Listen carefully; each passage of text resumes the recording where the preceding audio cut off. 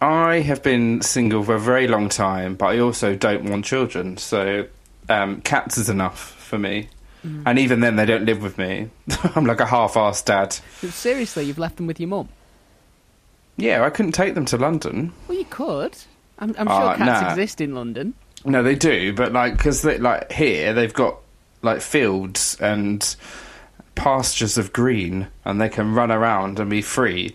Whereas if they were in London, I would just worry that someone would like either A, steal them, B, be really mean to them, or they would get run over or something. So the kindest thing for me to do was to leave them here. Hence why I'm here at the moment, because Mum's in Scotland. So I'm here. I'm here being a proper dad, looking after the boys. So you've got visitation rights. I have, yeah. With the boys. Although they look at me like I'm a piece of shit every time I walk in the door. Oh, so you've returned, have you, motherfucker? That's just cats. That happens to me every time I come home from work, and I've only been gone 8 hours. Hey up, I'm Joe Heathcote, and this is Consistently Eccentric, a British history podcast where we try to make sense of some of the lesser known and more absurd people and events these islands have produced. So let's get started with... Are you ready? Absolutely. And willing? Always. I need to get consent before I start these things. Yes, please, talk to me. Fantastic. So, this story takes place in the run-up to the Georgian era. So we're in the latter half of the 17th century here. And it also, controversially, doesn't take place in Britain. It takes place in the Holy Roman Empire. Dun, dun, dun. Because Germany wasn't a thing yet. They hadn't got round to officially, bringing the band together. We hadn't had Bismarck. Oh no, I love Bismarck so hard. His tash is just friggin' amazing. It is a good moustache. Just his fashion sense, everything about him. But the thing, just fabulous. The best thing was, he's probably the only politician I know of in history who had a plan, and then when he got all the things he wanted, he went, right, I've got a unified Germany. Just went, that's it. I don't want any more. I'm not going to expand. I'm just going to manage what I have really well. I like that in my politicians. It worked. Yeah. It might have created something sinister later on, but it worked. Oh, I am of the opinion if he'd have lived forever, everything would still be fine. We wouldn't have a world war. The concept of a world war just wouldn't exist, because he'd keep putting fires out just to keep his Germany all nice and safe and tucked up in bed. Don't touch my Germany. Yeah. Do whatever you want outside, so long as it's not going to bother my nice little Germany that I've got here. Okay? Step away from Deutschland. So, George William and Ernest Augustus were respectively the second and fourth sons of the Duke of Brunswick-Luneburg. Without the stress of being the direct heir to their father's estates, the two brothers were free to indulge themselves as only the sons of nobles can do. There was a brother in between them, but he, from what I can find out, was a bit of a buzzkill, and they didn't like to hang around with him.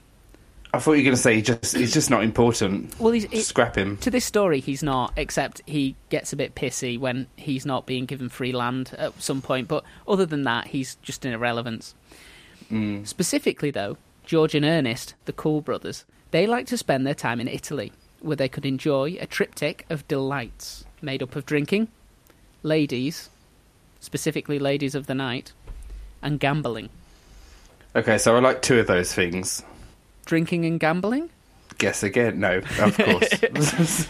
I love ladies of the night for a conversation. Because you do pay for the time. I remember there was a thingy-bob, a show about the red light district. And I wonder where you were going then.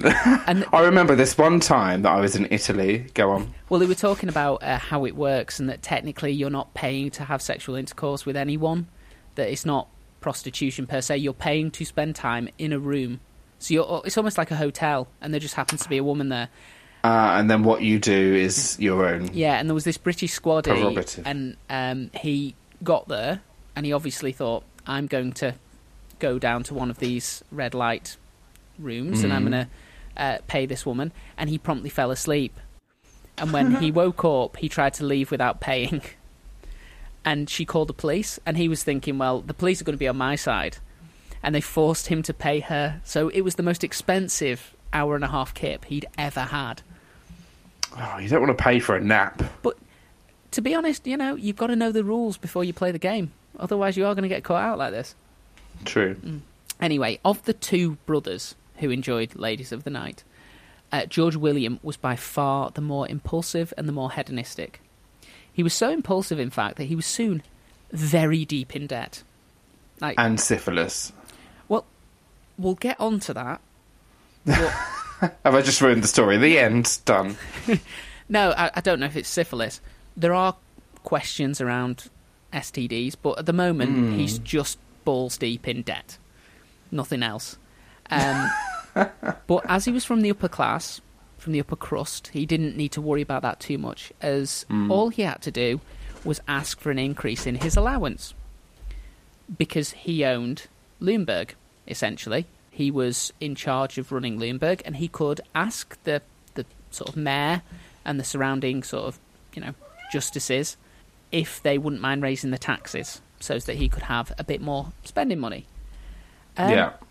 They said no. Could you believe? We will not spend our hard-earned money on Ladies of the Evening. For you. For yourself. But they did add a caveat. They didn't want to just shut down this young noble because they felt that, he'd come good in the end. And they said, look, we're not going to give you a tax increase now, but if you can prove to us that you're going to be a bit more moderate, that you're going to maybe learn to manage your money a bit, then we'll look at it again.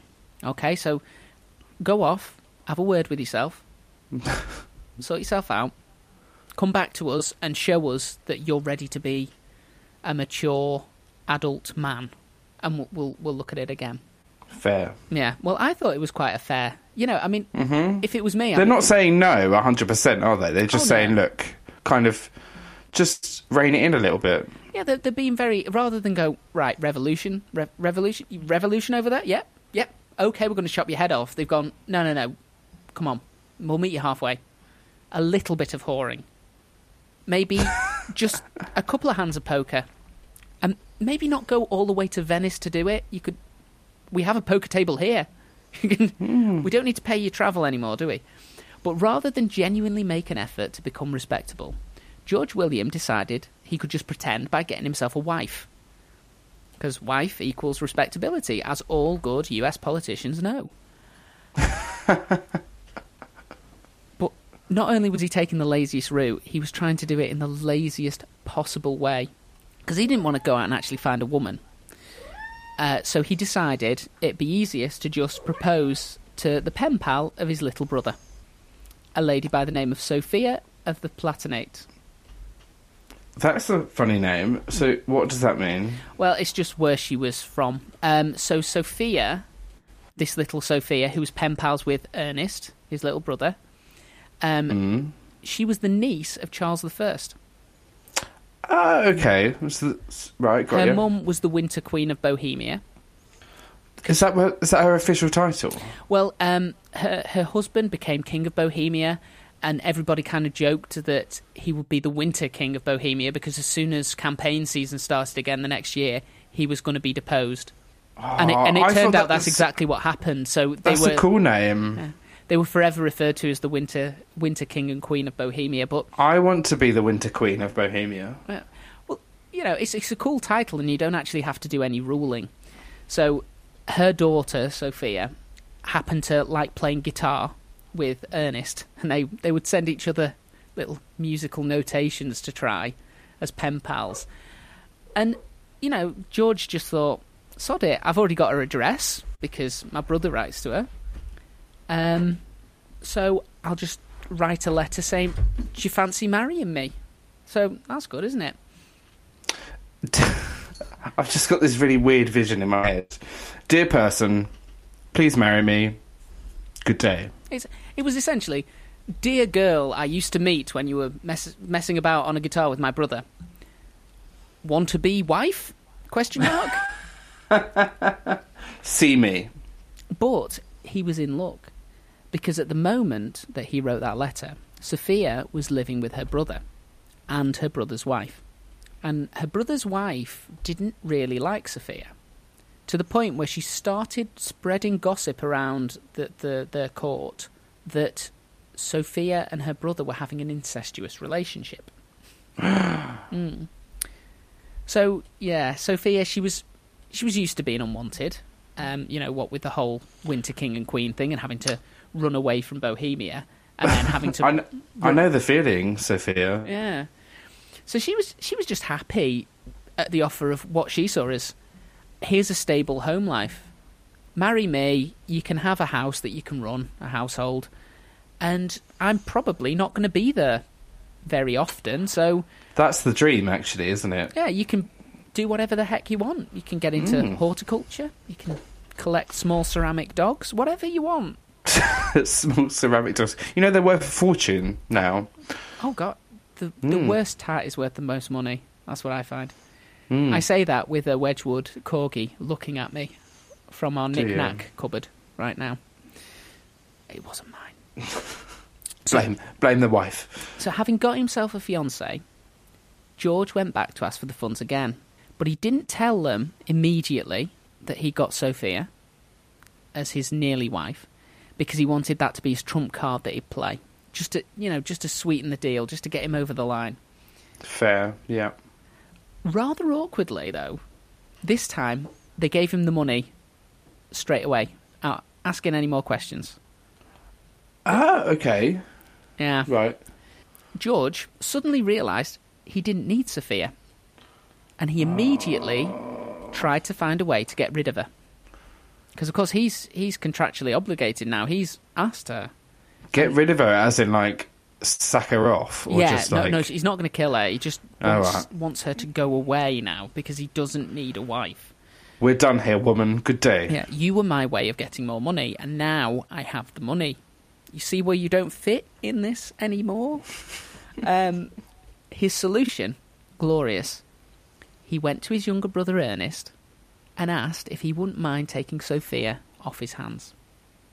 To sweeten the deal, he also offered his little brother the entire Duchy of Limburg as a thank you. I mean, I probably would for that as well. Well, Ernest, he thought his brother was insane at that offer, giving up so much just to avoid what was a pretty good marriage status-wise, because although, yes, she had to run away from Bohemia, this was still the niece of a British king. And this is still a member of the British royal family. And Ernest, he couldn't believe his luck. But the one thing about Ernest was he had big plans. And he thought, do you know what, I can get a little bit more out of this. I'm going to add an extra stipulation to this deal and see if George will go for it. And Ernest said, look, I'll agree to marry Sophia, I'll take her off your hands, but only if George makes an oath that he would never ask another woman to marry him, and he would never have kids, as this would ensure that Ernest's own kids wouldn't be challenged over the land that George was giving away. So it's to kind of shore up what he was being gifted and make sure that it was generational. So he was a shrewd businessman, was Ernest. Smart move. Oh, yeah. Smart move. The brothers shook hands on the deal, though, and then, and only then, they went to tell Sophia about the slight change to the engagement plans. Slight change. Here's a whole new person that you're going to marry. She was only the niece of a king of England. Do you really need to keep her involved in every little decision about the wedding? By the way, you're marrying my brother, not me. Bye. you just feed it in. You're like, oh, by the way, they didn't have lilies, so we're not going to be able to have them in the place settings. Ivory, we've gone for the place cards, and also you're marrying my brother. Did we talk about whether we needed 200 or 300 white doves? Oh yes, you're marrying my brother. Yeah, sorry, yeah. But luckily, Sophia, she was quite pragmatic about the whole thing and figured Ernest was the one she knew better anyway, from all the, guitar sessions. He seemed to be the more sensible brother because he was the one amassing land and influence. And at least she wouldn't have to deal with a husband with a reputation for womanising and spending tons of money he didn't have. Yeah, you don't want that, do you? It's just going to be disastrous later down the line. So Ernest and Sophia married on September 30th, 1658. As expected, George went back to his partying lifestyle, while Ernest and Sophia had their first son just over a year later, on May 28th, 1660. They called him George Louis. Possibly Louise? Louis. Oh. Or it might be I said George Louise. Louis. Yeah. Yeah, it's probably George Louis, isn't it? Yeah, probably. But no, do you, Joe. Okay. You say it however you want to say it. He was George Louis. And Okay. that was possibly in honour of his uncle, who had bequeathed him, let's face it, quite a tidy bump on his inheritance, all told. Unfortunately, it turned out that the womanising, drinking and gambling, Elder George, was also someone who couldn't be trusted to keep his word. I heard your shock there. Yeah. But maybe you couldn't actually rely on this guy to do what he said he was going to do. What an actual liar. Well, he fell for a French woman named Eleanor, who, understandably, had been teaching him French. Bonsoir. By rank, she was below George's station, as she was at the best a very minor noble from France. But George didn't care. He was head over heels in love. And he was genuinely bowled over Cupid's arrow. For now, until the next one comes along, I'm Nope. sure. Nope, this was it. Eleanor was his one. It had taken That him a was the while one. and a lot of research to find her. But he had A found lot her of now. try before you buy. Yeah, he knew what he needed. Frustratingly for George, though, Eleanor refused to go to bed with him without assurances that he would legitimise their relationship. Okay, smart. Put George in a bind, though, because he promised his brother he would never get married. What to do? He decided, though he couldn't offer a marriage, what he could do was enter into a legally binding contract where he would be expected to provide her with an allowance of 2,000 crowns a year, as well as promising to take no more women to bed.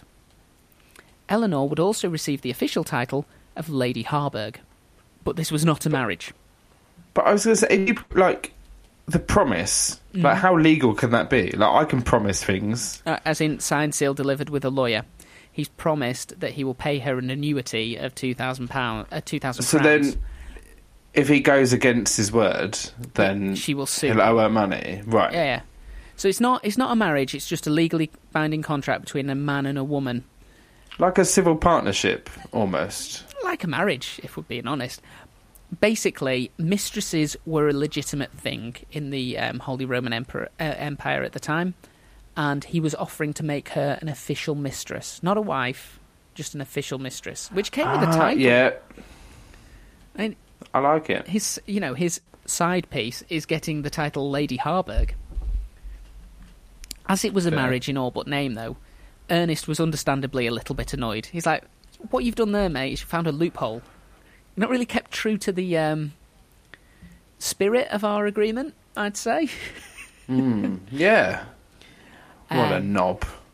But he was consoled by his wife, Sophia, who said that even with an early wife, it would be impossible for George to have children due to his long history and well-documented history of venereal disease.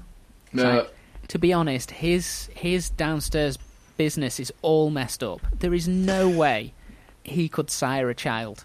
So It's just full of crust. yeah, it's what's coming out is non-viable, and that's putting it kindly. So let him have his mistress.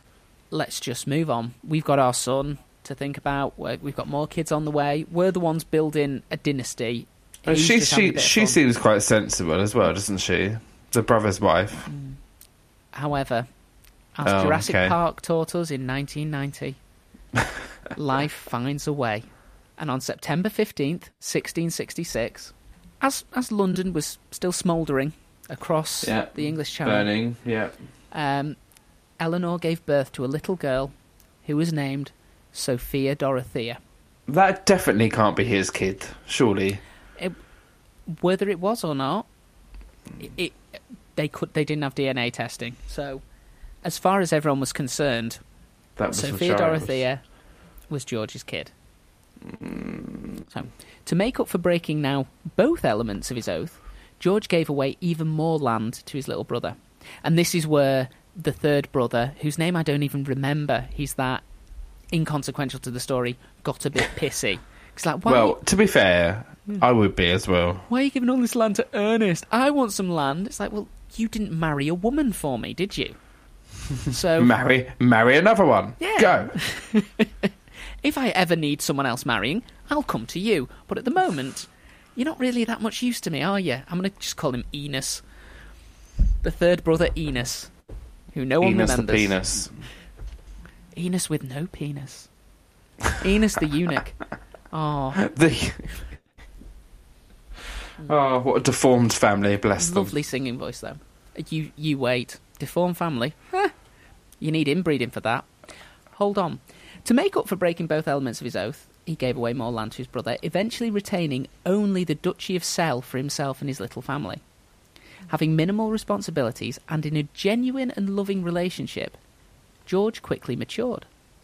With the support of Eleanor, who turned out to be a great businesswoman, he began turning Celle into an idyllic place to live, improving his finances, and in the process, using those funds to invest in profitable lands and businesses.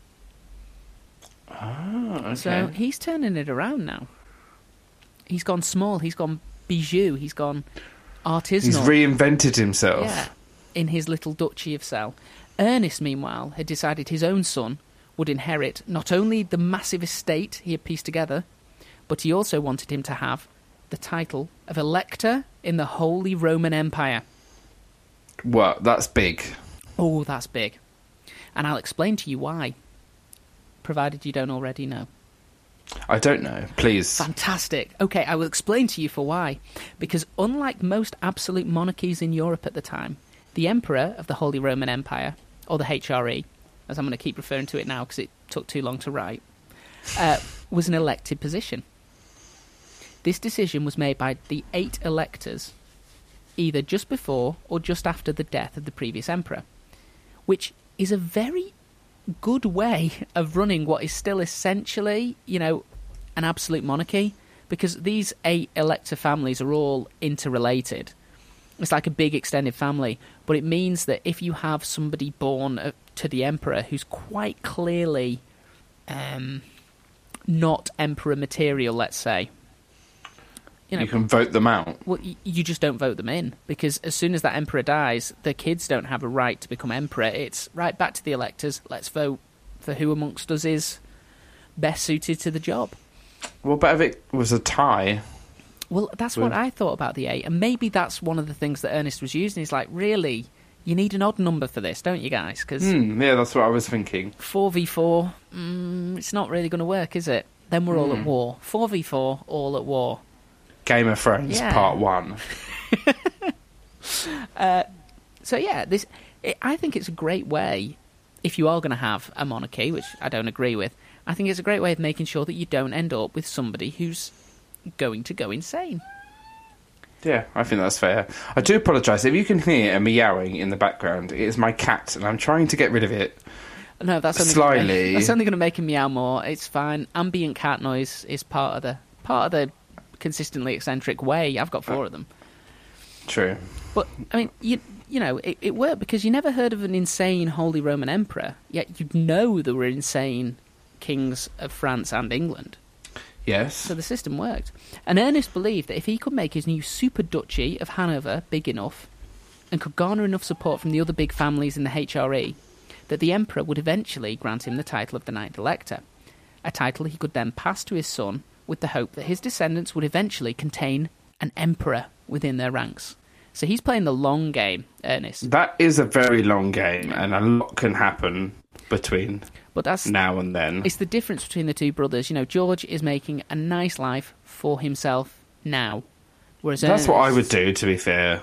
Well, it really was a case of, not being able to enjoy anything for Ernest, because in order to sort of buy favour with the emperor and to sort things out and to politic his way towards this electorate that he wanted, he needed to constantly shower the other ruling families with gifts, provide military support to the emperor almost constantly, at massive personal cost, and run his court in Hamburg as a model of formality and decorum.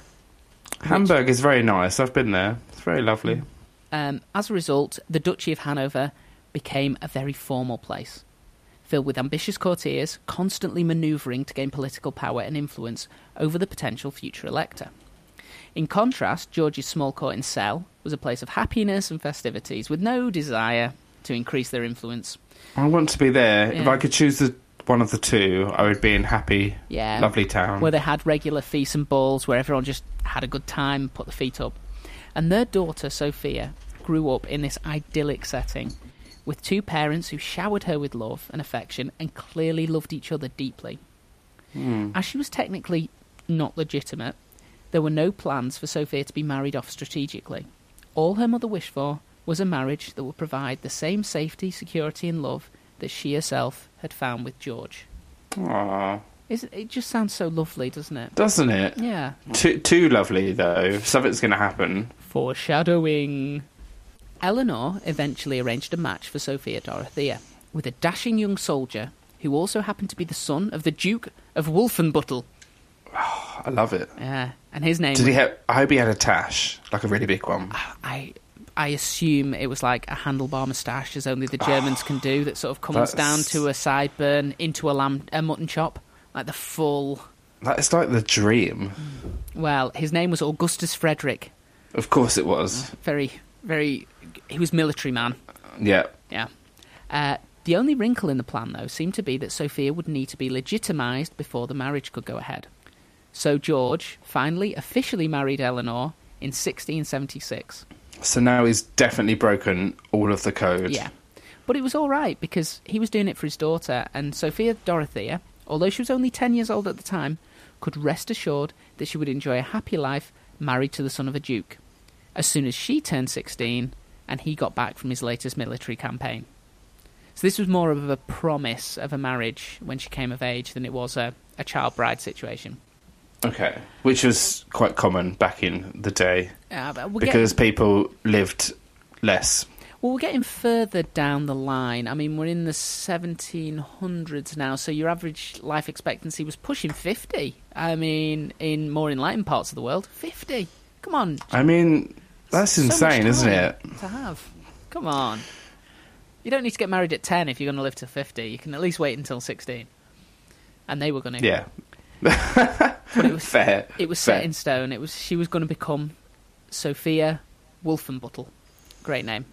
I'm going to change my name now. Oliver Wolfenbüttel. Yeah. It works. I mean, that could have co-meaning. Well, unfortunately, very sadly, Sophia Wolfenbüttel, that was never going to be a thing, because on August 9th, 1676, Augustus Frederick, while fighting at the siege of Philipsburg, was hit in the face with a cannonball. Ah, but that would well hurt. Wouldn't it just? So, just him, full face, cannonball, and amazingly, it's reported that he didn't die instantly, but shortly after. In what you can only assume is the most horrific pain. I shall not die by this cannonball. For 12 minutes. Actually, it'd probably be better if he did just die straight away. If you're telling me I'm going to die via cannonball to the face, you better follow that up with instantaneously. I mean, almost like I really want to die in a really weird, like historical way. So something that would never really happen these days. So cannonball to the face. That would be pretty good. I mean, that would be quite. I mean, I'd be up for that. See, you want to be clean shaven because the problem was his glorious moustache actually took some of the force out of the cannonball, just enough so that it wasn't an instant kill. Oh. So really, you want to be clean shaven just to make sure that no one wants to see me clean shaven.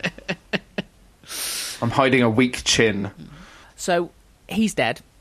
No marriage. It leaves Sophia Dorothea. But at least Eleanor's married, so she got what she wanted out of the deal, because she now gets to call herself a duchess, which is cool.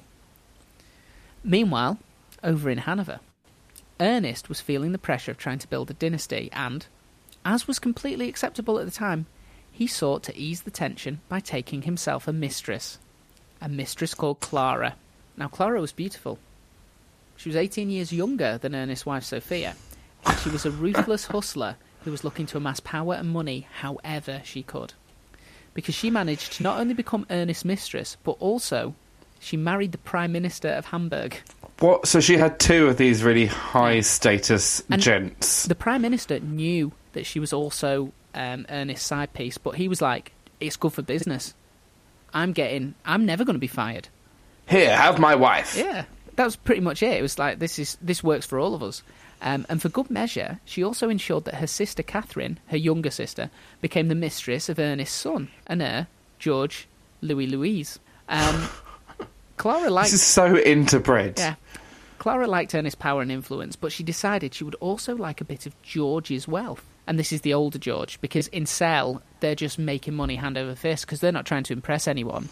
They're not sending out armies to fight. No, they're just equip them. They're just living a nice life for themselves. Cell's the party town. Oh. But Clara, she saw a way that she could have both Ernest's influence and George's wealth. What? Hold on. Okay, right. Okay, I've got it. Go on. No, Okay, so, yeah, that's fine. No, I was just working out who was who in my head. Right, okay. Yeah, this was the one that I was writing, and I actually had a family tree out in front of me the entire time to try and keep it straight. Yeah. So she decided that the best course of action would be to unite the brothers via marriage. And she sold it to Ernest by saying, that means that, your son will have control of all of the estates, including Cell, and all of the money, and that will really sell the idea of you becoming an elector. In this case, the marriage of their children was, unfortunately, a marriage of first cousins. Oh. So she's essentially suggesting that, your son, why doesn't he marry your brother's daughter, and that'll sort everything out? Okay. Keep right, it in the family. Well, it is really, really bizarre. But, the Queen was related to Prince Philip. Mm. So, even to this day, it happened. Yes. It's really bizarre, but it did happen. Yeah, but first cousins, that's a bit on the nose, isn't it? Well, the thing is, any relation is a bit bizarre, is it not? Mm. Even if it's distant. But as far as incestuous marriages go, this one was even more dramatic because there was a clock on it. Because Sophia Dorothea would only be available until the dawning of her 16th birthday, as it was planned that she would accept the proposal of another son of the Duke of Wolfenbüttel.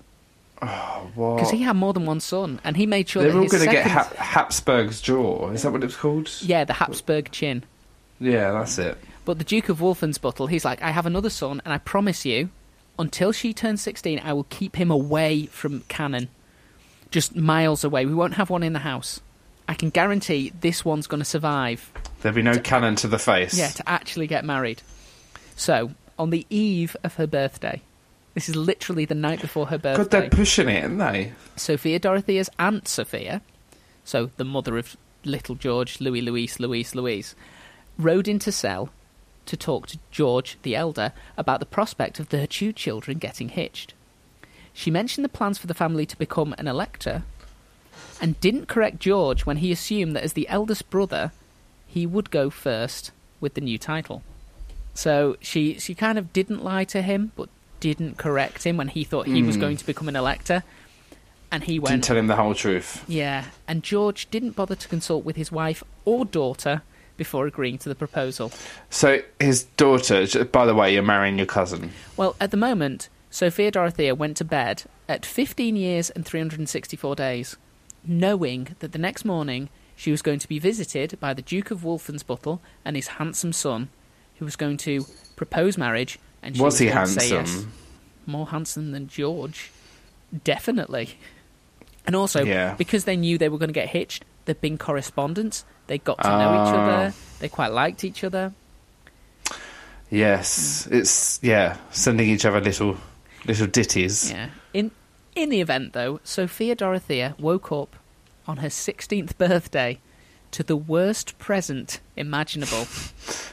Because she had, of course, met her cousin, so she knew him to be... Well, they had the same grandparents, didn't they? Of course she did. At family functions. And she knew him to be a dull, misogynistic idiot. Her first reaction to the news that she was now expected to wed him was to scream, "I will not marry the pig snout!" That's a comeback that we need to... an insult, that we need to bring back. What a pig snout. Well, she called him... I'm sure that was the sort of edited version. The polite version. She was not the only person to refer to pigs when describing George Louis Louis.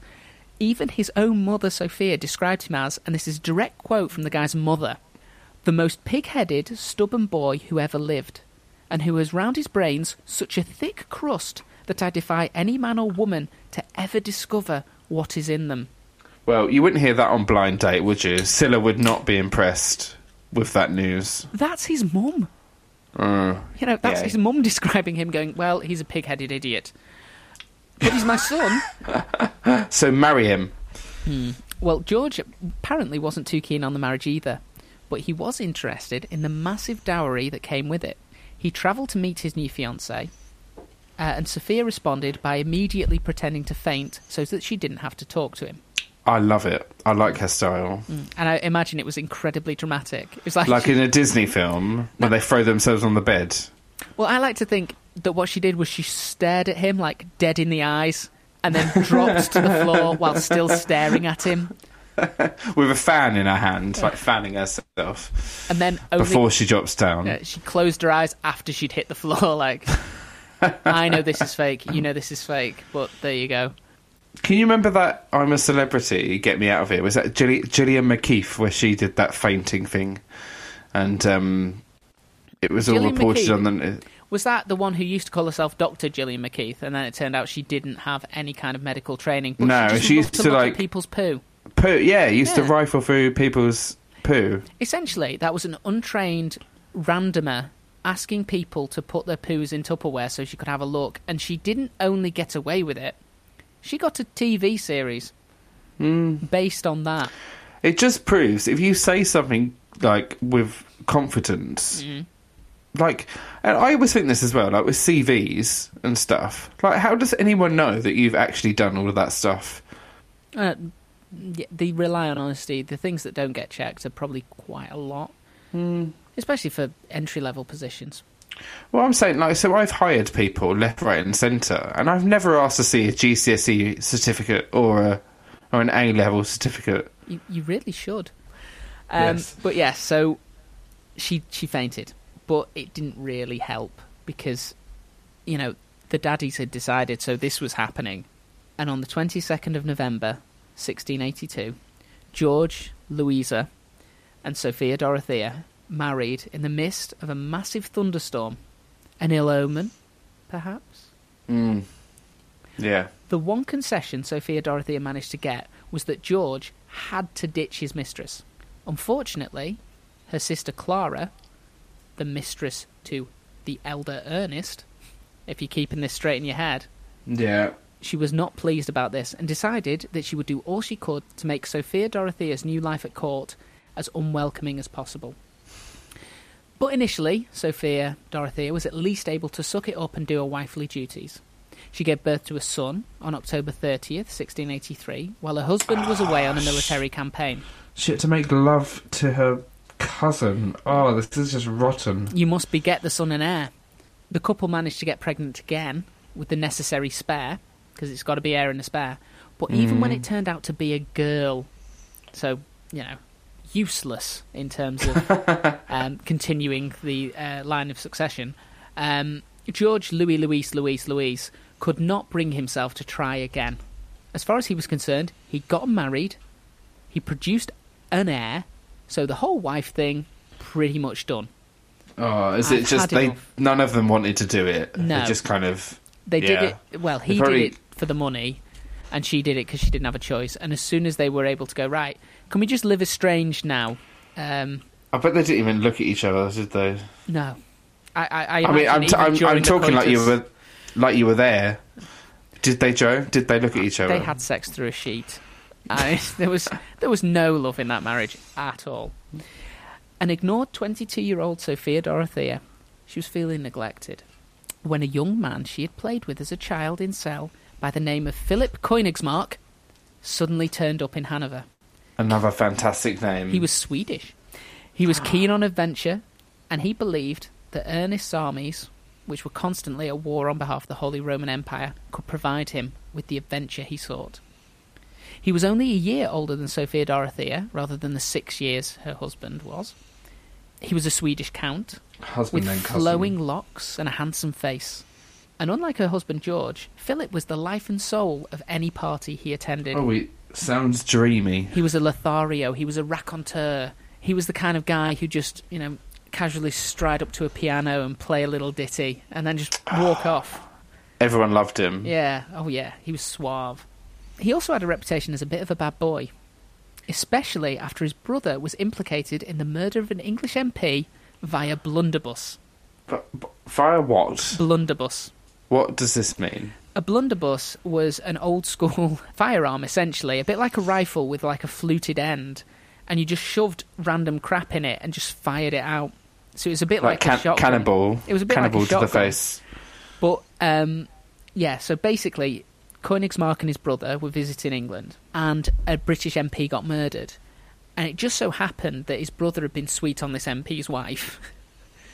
Okay. He'd hired 3 men to go and lean into his carriage with a goddamn blunderbuss and shoot him when a pistol would have done, because this would have made him from an MP, a member of Parliament for the British realm, into jam. And it seems overkill. Jesus. Yeah. That was definitely. There was no coming back from that. Yeah, but after the affair, even though Philip himself had not been involved in any way, it gave him an air of danger. And his brother got away with it because he was rich enough that of course he was did. acquitted. The other 3 guys that he paid to do it hung, but he was told to leave England. Yeah, because they were poor and they probably did it because they needed some money. Yeah. And it's easier to make an example of poor people than it is. And his punishment, the the guy who sort of masterminded it, was, you've got to leave England and you're not allowed to come back. And he went, oh no. Oh well. To be fair, I'm waiting for that to happen to me. Sorry, you're not coming back to England. You've been banned. Yeah. But the entire thing was like, you're banished. It's like, I had the boat tickets already. Bye. You're not banishing me. I'm leaving at the end of my holiday. Banished. No, I didn't plan on coming back. It's very wet here and it smells. The Thames is full of rotting corpses. We're done here. And shit. But Philip, while he was in close proximity, let's say, to Sophia Dorothea, he could see that she was lonely. She was needing a friend, and they quickly became quite close confidants. Lovers. No, just confidants, because he liked having the ear of what was ostensibly, quite a powerful person at court, and she liked the air of danger of speaking to this rogue while she was married. And it may have been nothing more than a bit of innocent flirting at first, but Clara, Ernest's mistress, saw it as an opportunity to punish Sophia Dorothea for replacing her sister at court. Step 1 in her plan was to seduce the young count herself. And unlike Sophia Dorothea, who had to remain faithful to her husband, Clara was free to use her sexuality as a weapon, and she took Königsmarck to bed as a means of establishing her dominance over Sophia Dorothea. What a cow. What a cow. It was, I see you've made a friend there. Be a shame if someone slept with it. Ba-bow. Dun, dun, dun. Weirdly, they called Clara the blunderbuss. Okay, right. Okay. They didn't, but it would have been good. That would have been good. Step 2 was to find a new mistress for George Louis, who she could control. These steps would rob Sophia Dorothea of both her only ally at court, in Philip, and any influence she may still have had over her husband. The woman she chose was called Melusine, and she was introduced to George Louis in 1690. Melusine was a tall, thin woman who was nicknamed the Maypole. Do I dare ask why? Because she was very tall and thin. Oh, okay. She was definitely... That's not where my mind went, okay. Over a foot taller than the short and portly George Louis. But the two quickly became inseparable, because, apparently, opposites attract. Well, yeah. And ironically, as she saw another woman moving in on her husband, Sophia Dorothea turned to Clara for support, reasoning that Clara was the perfect person to help her navigate the court intrigues, as she'd never experienced them at home. Because, Sophia Dorothea's parents just loved each other and were faithful and didn't have mistresses and affairs and court intrigues. It's all so messy, isn't it? Well, it's messy there, but Sophia Dorothea has no defences to this because she's never been taught how to negotiate these kinds of things, because it was just, oh yeah, you live in a lovely place with lovely people, and everyone's just looking out for everyone else, and it's great. And now we're in mind game Yeah. territory. Yeah, she's gone straight into like the dragon's den, and she's not got her 5-year projected forecast. She's not coping. No, she's getting ripped apart.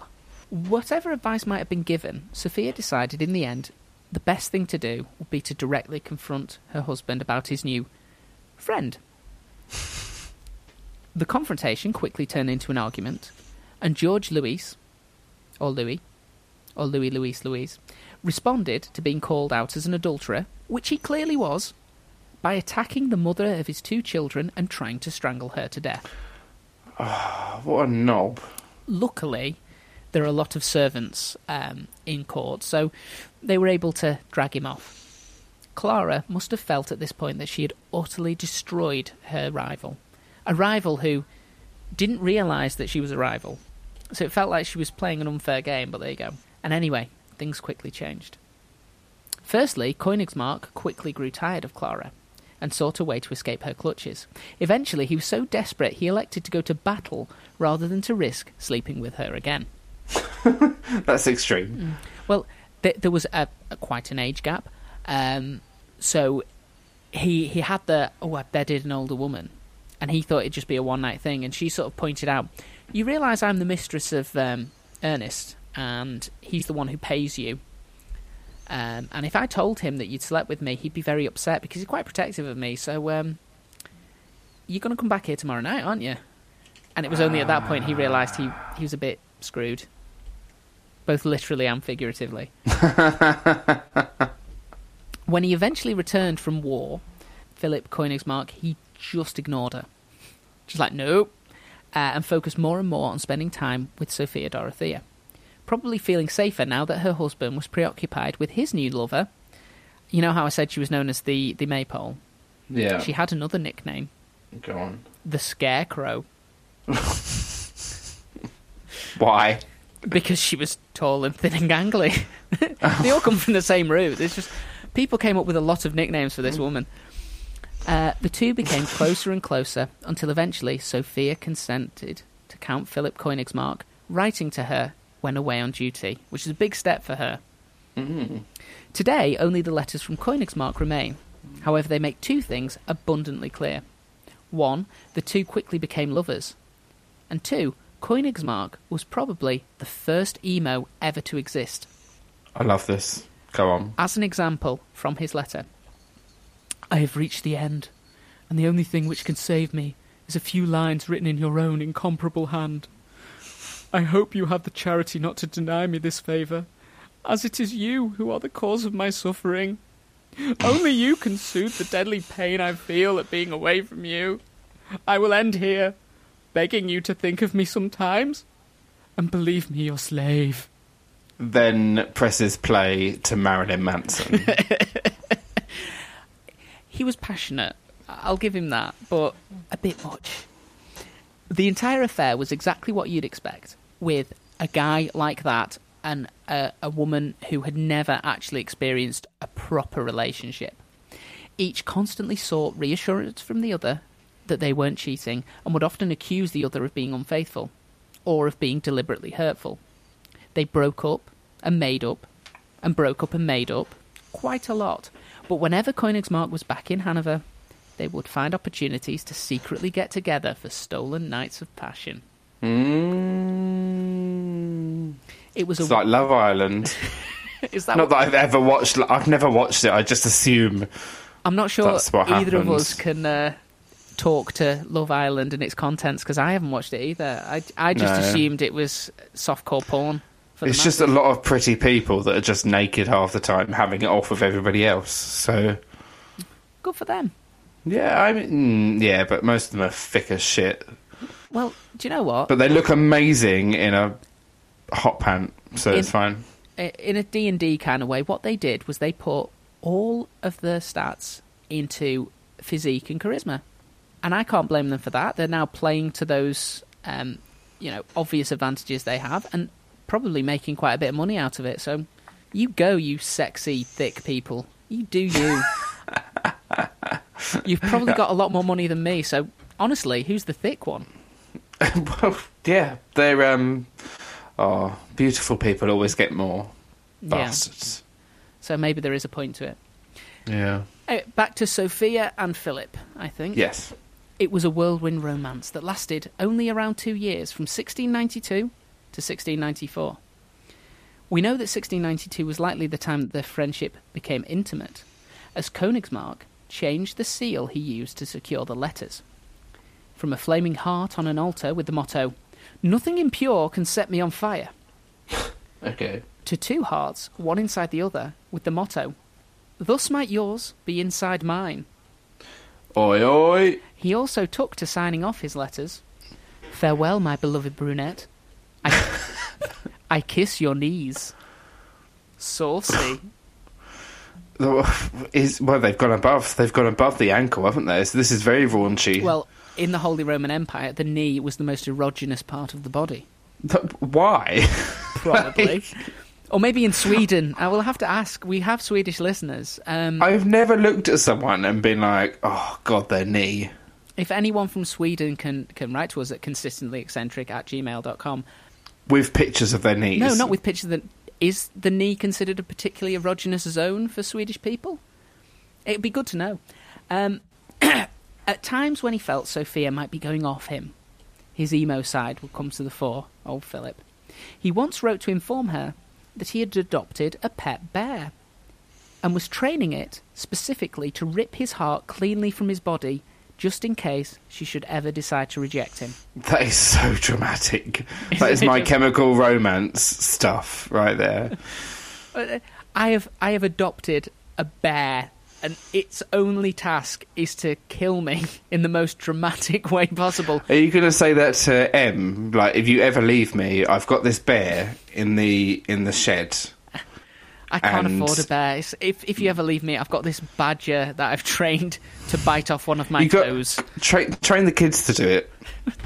To commit? Kill their own. Patricide. Oh, yeah. Brutal. Sorry, that's where my mind goes. But no, don't do that. Don't get a bear. I'm not going to. Good. But we'll get back to our lovers who did have a bear. I don't know what happened to the bear, actually. I should have found out what he did, because he definitely didn't bring the bear back with him. Did it end up at Paddington Station? Yeah, that's the secret of Paddington. He can rip your heart out. One clean motion. In the summer of 1694, things reached a head, and George Louis confronted Sophia about her rumoured affair with the Swedish count. This was in spite of having already fathered a child with his own mistress the year before. So he already had a bastard child running around, and he had the brass neck to go up to his wife and go, "Are you playing away?" There's a lot of guilt going on here, isn't there? And anxiety and blaming people for basically things that they're doing themselves. It's almost like if you try and marry people off just based purely on cold rationality and try and ignore everyone's emotions, shit goes south quite quickly. Because in the perfect world, George would have married Melisande, Sophia Dorothea would have married Philip. Everyone would be happy, and they'd probably be, exchanging Christmas cards. It'd be lovely. Yeah, with nice wax stamp seals. Yeah, showing, a cock between 2 holly bushes for nar. I don't know. But, yeah, they ended up getting in an argument again about their various infidelities, and as is, standard for George Louis at this point, he tried to strangle his wife to death. When he was prevented from doing so by the servants, he instead vowed to seek a separation. And Sophia Dorothea probably couldn't believe her luck when she heard that. All she had to do was consent to the separation, and she would be free to be with Königsmarck, who had established himself in Dresden in preparation for their running away together, and would be able to support both of them financially, as he'd just come into some money, as rich people tend to. Yeah, it's never the poor, is it? No. But her father and uncle had just succeeded in having Hanover made the 9th electorate, and they decided that, odd attempted murder aside, they could not risk the scandal of a divorce. George Louis was convinced to not divorce Sophia and was told to just grin and bear it for the sake of family. You might get strangled again, but it's fine. Put on a happy face. Keeping up appearances and all that. It's fine. If there are marks, just wear a cravat. They're jaunty. You'll be fine. This is just abuse. Yeah. Just put up with the abuse so that we can continue to have power. Yeah. What's wrong with people? Our grasping for power is worth way more than your fragile little neck. And mind. Well, unsurprisingly, she decided she'd had enough, and that it was finally time to run away with her handsome count. They began plotting their escape. Unfortunately for the couple, Clara got wind of what was happening and reasoned that if she was the one to foil their plans, then her influence over the newly minted Elector of Hanover, Ernest, would be strengthened. On the evening of July 11th, 1694, Königsmarck received a letter from Sophia asking him to sneak into her rooms at 11 p.m. sharp. Don't be late. He did so, in disguise, only to find that Sophia Dorothea had no idea who had written the letter. She only knew it wasn't her. Amazingly, Königsmarck didn't immediately sneak away, and they actually spent an hour or so discussing their plans. The Count insisted that they leave immediately, but Sophia Dorothea insisted that they could wait one more day so that she could say goodbye to her children, because she was under no illusions that George Louis would be petty enough to use them as a weapon against her. That's a big move, isn't it? Just leaving your kids. Yeah. But she was insistent she would get to say goodbye. So rather than go out the window at that moment and run, she said, look, one more night, okay? And Königsmarck reluctantly agreed, kissed Sophia gently on her knees, and snuck back into the dark hallway. It was there that he was confronted by Clara and some guards. Clara was supposed to have the Count arrested, but in the heat of the moment, she decided she wanted Sophia Dorothea to experience even greater pain, and told the four men to kill him. Unarmed, the Count stood no chance. Afterwards... This is... mate, I don't like this woman. Yeah. After the murder, probably realising how badly she'd messed up, Clara had the body disposed of in the river and had the guards clean the blood from the stones. By morning, there was no trace of what had happened. Now, with no evidence... That's extreme, man. Yeah, with no actual evidence, the above statements can't actually be proved, but it's telling that at least one of the guards charged with arresting the Count died a few months later in mysterious circumstances, while at least one of the others began receiving large payments from the Hanover families, apropos of nothing. So, reading between the lines, he did. Oh, yeah, it's all a cover-up, isn't it? The next day, Sophia was left to stew, and then she was placed... Stew? She'd be bloody devastated. Well, she didn't know. She just knew that Königsmarck didn't turn up the next day. So they didn't tell her anything, they just left her. Okay, I thought it was done in front of her. Okay. Oh, no, she had no idea what had just happened in the hallway. Then, the following day, after a day of stewing, she was placed under house arrest. When she was finally informed that she was being charged with leaving her husband, they also told her that her lover was dead. It was a calculated move to try and force her to accept the offer that she return to George as a subservient and quiet wife who wouldn't cause any more scandal. So basically, they tried to break her. Arseholes, man. Well, her response was pretty badass, to be honest. I'll give it you verbatim. Yes, please. If what I am accused of is true, then I am unworthy of his bed. And if the accusation is false, he is unworthy of me. Boom. Sophia probably reasoned that she could still get a divorce and try to piece together a new life. After all, she was only 28 at this point. Oh my God, all of this has happened and she's only 28. Yeah. She's younger than us. She was sent under house arrest to a remote country estate called Alden to await her fate. And on the 28th of December, 1694, her divorce from George Louis was finished. It was finalised. It was done. Crossed the T's, dotted the I's. Ink's dry. She is a free woman. She is free. Good. Although, no, she's not free. No. Because although she was free of her husband, it did not mean she was freed from house arrest. In fact, she was never freed from Alden for the rest of her life. She also never saw her children or her father again, living in the tiny hamlet for 32 long and lonely years before she finally died in November 1726. That's even worse than being, like, bumped off. And she constantly thought, eventually they're going to let me get on with my life. Eventually they're going to let me see my kids. And she just slowly was broken down. She only died a few years after her mother, because her mother was the only person who was allowed to visit her. Do you think her children just didn't... Did they know that she was there? Yeah, oh, yeah, they knew. They also knew that they weren't allowed to visit. Oh, but then wouldn't they end up resenting their dad? Like, you totally would. Yeah, they did, but there was nothing they could do. And there are heartbreaking stories, like, where she knew her daughter was travelling to see, you know, Daddy Dearest, George Louis Louis, and they were passing quite close to Alden, and she would dress up in her finery, fully expecting that her daughter would drop in, and she never did. That's heartbreaking, man. Oh, it really was. Men are arseholes, aren't they? Like, even up until Victorian times, like, if you just wanted to get rid of your wife, just, like, send her to a bloody institution. Yeah. Well, this was worse in a way, because she knew there was this growing realisation that she was never going to be allowed to leave. And she was allowed to go into the little village, and she was allowed to ride a certain distance, but that was it. She, like, had these... She was always being chaperoned by soldiers. Oh, I feel really sorry for her. While she was busy being a literal princess in a tower, her former husband, George Louis Louis, not only became Elector of Hanover, but also, by virtue of the fact that his mother was the niece of Charles Stuart, had preposterously, and thanks to the many miscarriages of Queen Anne, inherited the British throne, becoming King George I of England. I'm genuinely shocked. No way. It's a British history podcast. That is insane. I know. We've been talking about the Holy Roman Empire all this time. Just to drop that. Mic drop, boom. So I'm actually sitting here with my mouth open right now. So that's what King George was up to before he became King of England.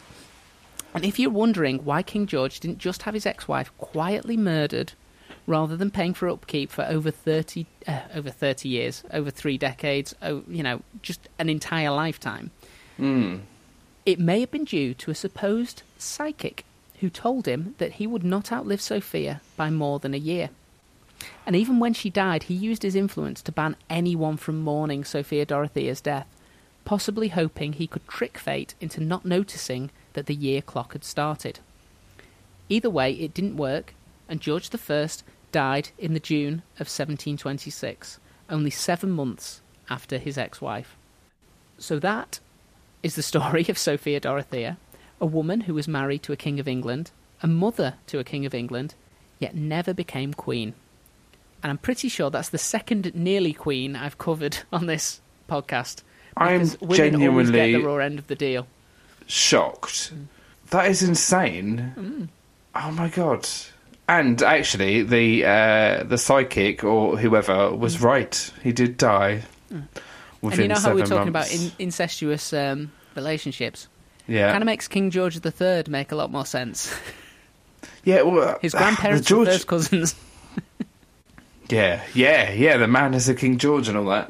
It's, yeah, I mean, the Georgians and the Hanoverians were renowned for bloody having really awful relationships with their parents and stuff. So it's obviously stemmed from here. It was really toxic. They hated their spawn, and they didn't respect each other. They didn't respect women. They didn't. Yeah, and it's all from there. Yeah. Oh my god, I didn't know that. Starting of it was so not good. Starting, and the main source we used was The Imprisoned Princess by Catherine Curzon. And I read a review of it when I was thinking about which one to buy to get the background on this. And somebody complained that Catherine Curzon writes her books with too many exclamation marks and it's too conversational. So I immediately bought it, and it is just so readable. It's like gossip columns at times. Have you counted the exclamation marks? Copious amounts. But do you know what? Every single one of them, as far as I was concerned, was justified. And the idea of doing it in a more gossipy, sort of matter-of-fact way, sort of he said, she said, it's perfect for the catty times that this took place in, because it was all scandal, and it was all rumour, and it was all, well, haven't you heard about what he's been up to? And it was all, you never actually say something to someone's face. You kind of... And the way that book is written potentially could have a wider audience as well. Because even now, people love a bit of gossip. So if you're reading it as like almost gossip columns, then actually it's probably going to get more people involved. Good for you. Do you know what? Not every history book has to be stuffy, and not every history book has to have 36 appendices. Sometimes you just want the meat and bones of the story, and you don't want all the rest. I agree, and that is what I love about this podcast, is because it takes... Okay, so you do all the research, and then you give it out to the punters in a really interesting and informative way. And I am genuinely aghast from what you've just told me now in this podcast. I think what I'm going to have to do beforehand, though, is I'm going to have to say, look, before you listen to it, can you please get up the family tree of the Georgian kings of England and just have it on your screen as you listen, just so you can keep straight about who was involved with who. I think that's fair. Yeah. But then a lot of the topics that I cover on my podcast, I've always got something in front of me as a reference point, because everyone has got the same name and it's all very interlinked and interbred. And you just... And even if like, you might be crowned something completely different to what your actual name is. Oh, yeah. I just found out that Caligula's name wasn't Caligula. Well, I didn't know that until you just told me that. So Queen Victoria wasn't Queen Victoria. Well, she was, but that's not her name. What's her name? It's Alexandrina. No, somewhere I had heard that. Hi there, it's Emma, Chief Organiser at Consistently Eccentric, here to remind you all that if you like what you hear, you can catch up with all previous episodes and session series by searching for us on Acast, Spotify and iTunes. How fancy. You can also join us on Instagram at Consistently Eccentric Podcast, where we update on the weekly episode and post all of our bonus content for you lucky lot. See you next week.